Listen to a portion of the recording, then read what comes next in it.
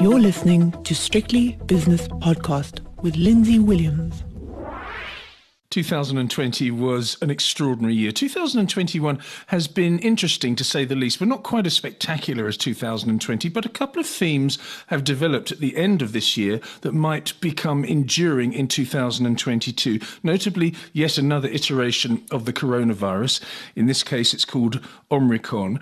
And also the differing ways that two of the world's largest economies, in fact, the first and second largest economies in the world, are approaching fiscal and monetary strategy. With me now to discuss this and perhaps other matters is the co-head of multi-asset growth at 91 in London, and that's Philip Saunders. Can we get Omicron out the way first, please, Philip? Because I'm hearing differing views on this one, but it really does lead into policy measures for the future. Sure. I mean, like it or not, we are on a sort of trajectory to moving from pandemic to endemic.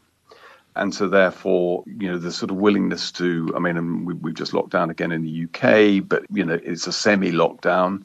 But I think there is fatigue. And unless any new mutation, is actually killing people and putting an excessive number of people in hospitals, then I think the general support for more extended lockdowns just isn't there. So we've got to finally learn to live with COVID in any of its forms, pretty much. What we've heard so far is that it's highly contagious, but the sort of effects are relatively mild, but it's really too early to be sort of definitive about that.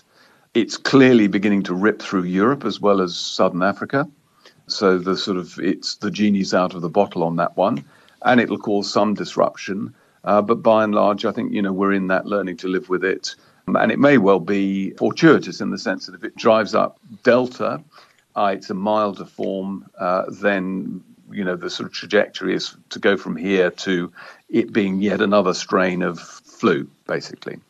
Yes, we mustn't put ourselves forward as virus or vaccination experts, but let's talk about something a little bit more important. And the authorities will be looking very closely at the latest variant and also potential future variants, and scientists will be working furiously for a number of years, I would have thought. But let's have a look at the monetary policy of the US Federal Reserve and the stimulus policy of the US Federal Reserve, because in a subtle way, or maybe not so subtle way, they are tweaking it, and the tweak may become a little bit more painful than it has been already. In other words, withdrawing a little bit of liquidity from the system. Yes, I think that at the moment it's slower provision of liquidity, and there is a general assumption that central banks will sort of yet again put off doing anything until they understand the potential impact of the latest strain. It doesn't look as if the Fed is on that particular path at the moment. The Fed now recognizes that the transitory word has been dumped. We've got an FOMC meeting next week, and the Fed looks now to be intent on, having been behind the curve, beginning to sort of catch up.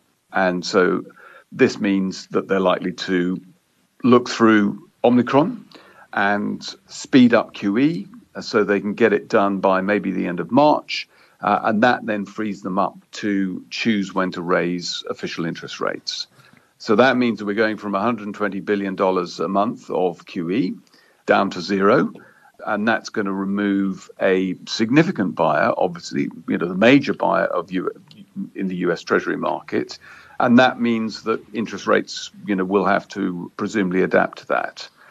So I think the Fed is basically finally, having been very dovish, is, turning hawkish. It means they're taking their sort of inflation fighting credibility seriously, and that's a significant change.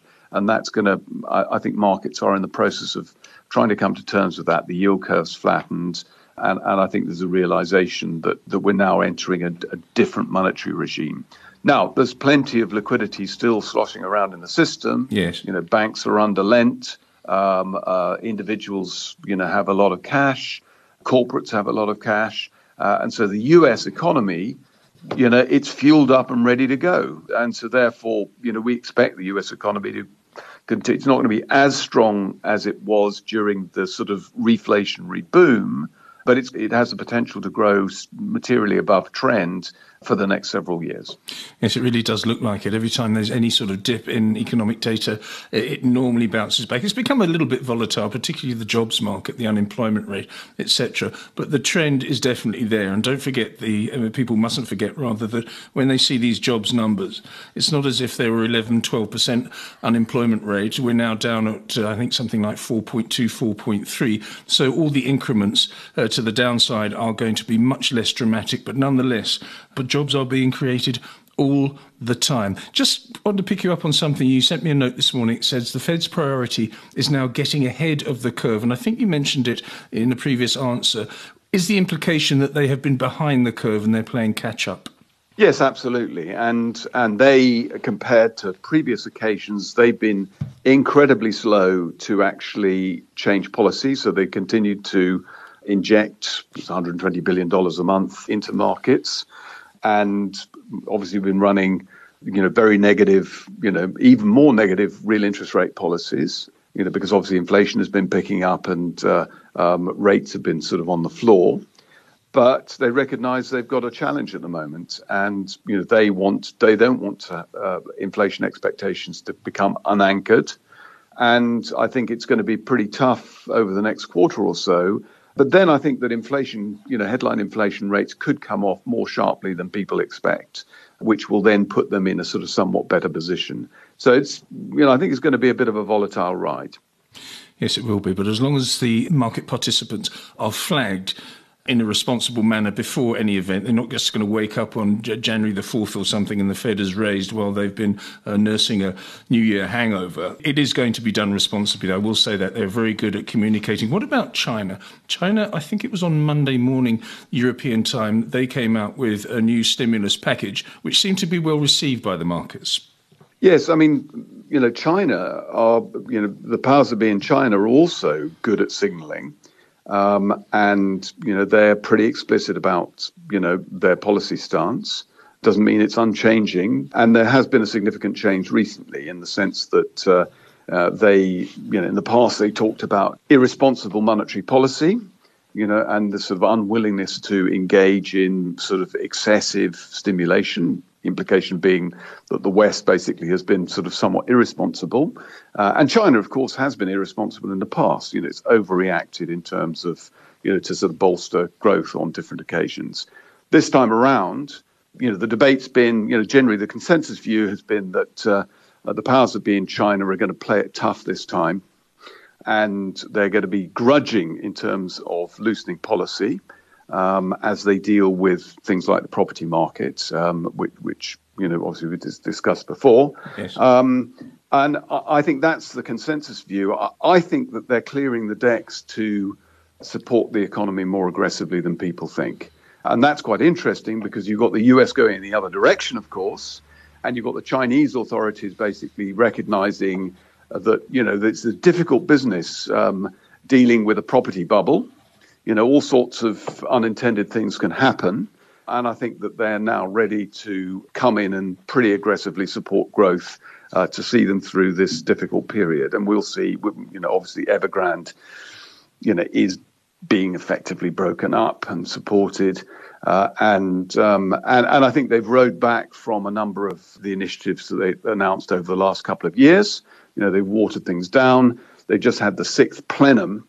They produce a 330,000 word document, which if you're short of holiday reading over the Christmas period, that's pretty interesting. Thanks for the tip. But quite, I thought you'd be excited by that. Yes. And, again, it's sort of, this idea that Xi doesn't understand capitalism and private markets, is total nonsense, of course. And so I think a careful reading of that gives you a pretty good insight in terms of, the lay of the land over the next 5 years or so. And they're going to be pretty pragmatic and they're going to support growth and they're going to continue to reform. And I suspect that given the divergence in monetary policy, then, the currency is going to weaken somewhat over the course of the next year. And I think, liquidity support, might make, certainly the Chinese listed equities that have really struggled over the last year against the background of tightening and regulatory change, again, I think there's some bargains there.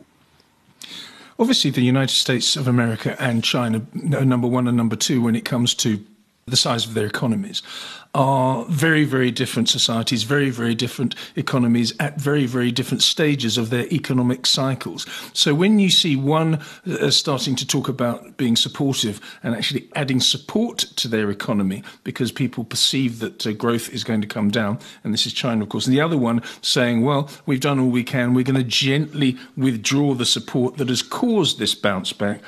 Isn't that two worlds colliding, and could it potentially be dangerous for asset classes, certain asset classes? Well, I think that, we've got to understand the interplay between the two big economies. And I think that, generally speaking, I think people pay too much attention to the US and not enough attention to China. And I think we've got to pay heed to both.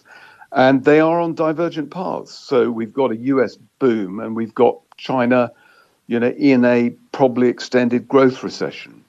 Whereas after the global financial crisis, it was Chinese growth that basically was the sort of locomotive, that kept global growth going at a time when Western economies were in this sort of in the grip of secular stagnation. So the US now has a chance to sort of break out of that particular pattern. But China basically is in a period of adaptation and consolidation. It's dealing with some of the problems of the past. And you have got these divergent paths, and they're going to be reflected in FX rates, they're going to be reflected in market behavior, and so on and so forth. This could be the last time that we speak for 2021, Philip. So I want to ask you about another couple of things, and you can tell me to go and jump in the lake if you don't want to talk about it. But I have to bring in geopolitics. China and Taiwan, Russia and the Ukraine are the two things that sort of are outliers when it comes to potential movers of asset class prices for next year. Yes. So I think on Taiwan, I think the situation there is not as grave as is generally made out. The US military industrial establishment basically, has been sort of going out of its way to present China as scary in this context. And actually, if you read there's some key sections in this sixth plenum document that relate to Chinese policy about Taiwan. And yes, they do, ultimately it's their objective to reabsorb Taiwan. That's clearly stated. I think they've watered down the language a bit this time around. But if you look at what's on Xi's agenda, their property bubble, this sort of move towards basically to deal with inequality, to deal with a bit more hostile America.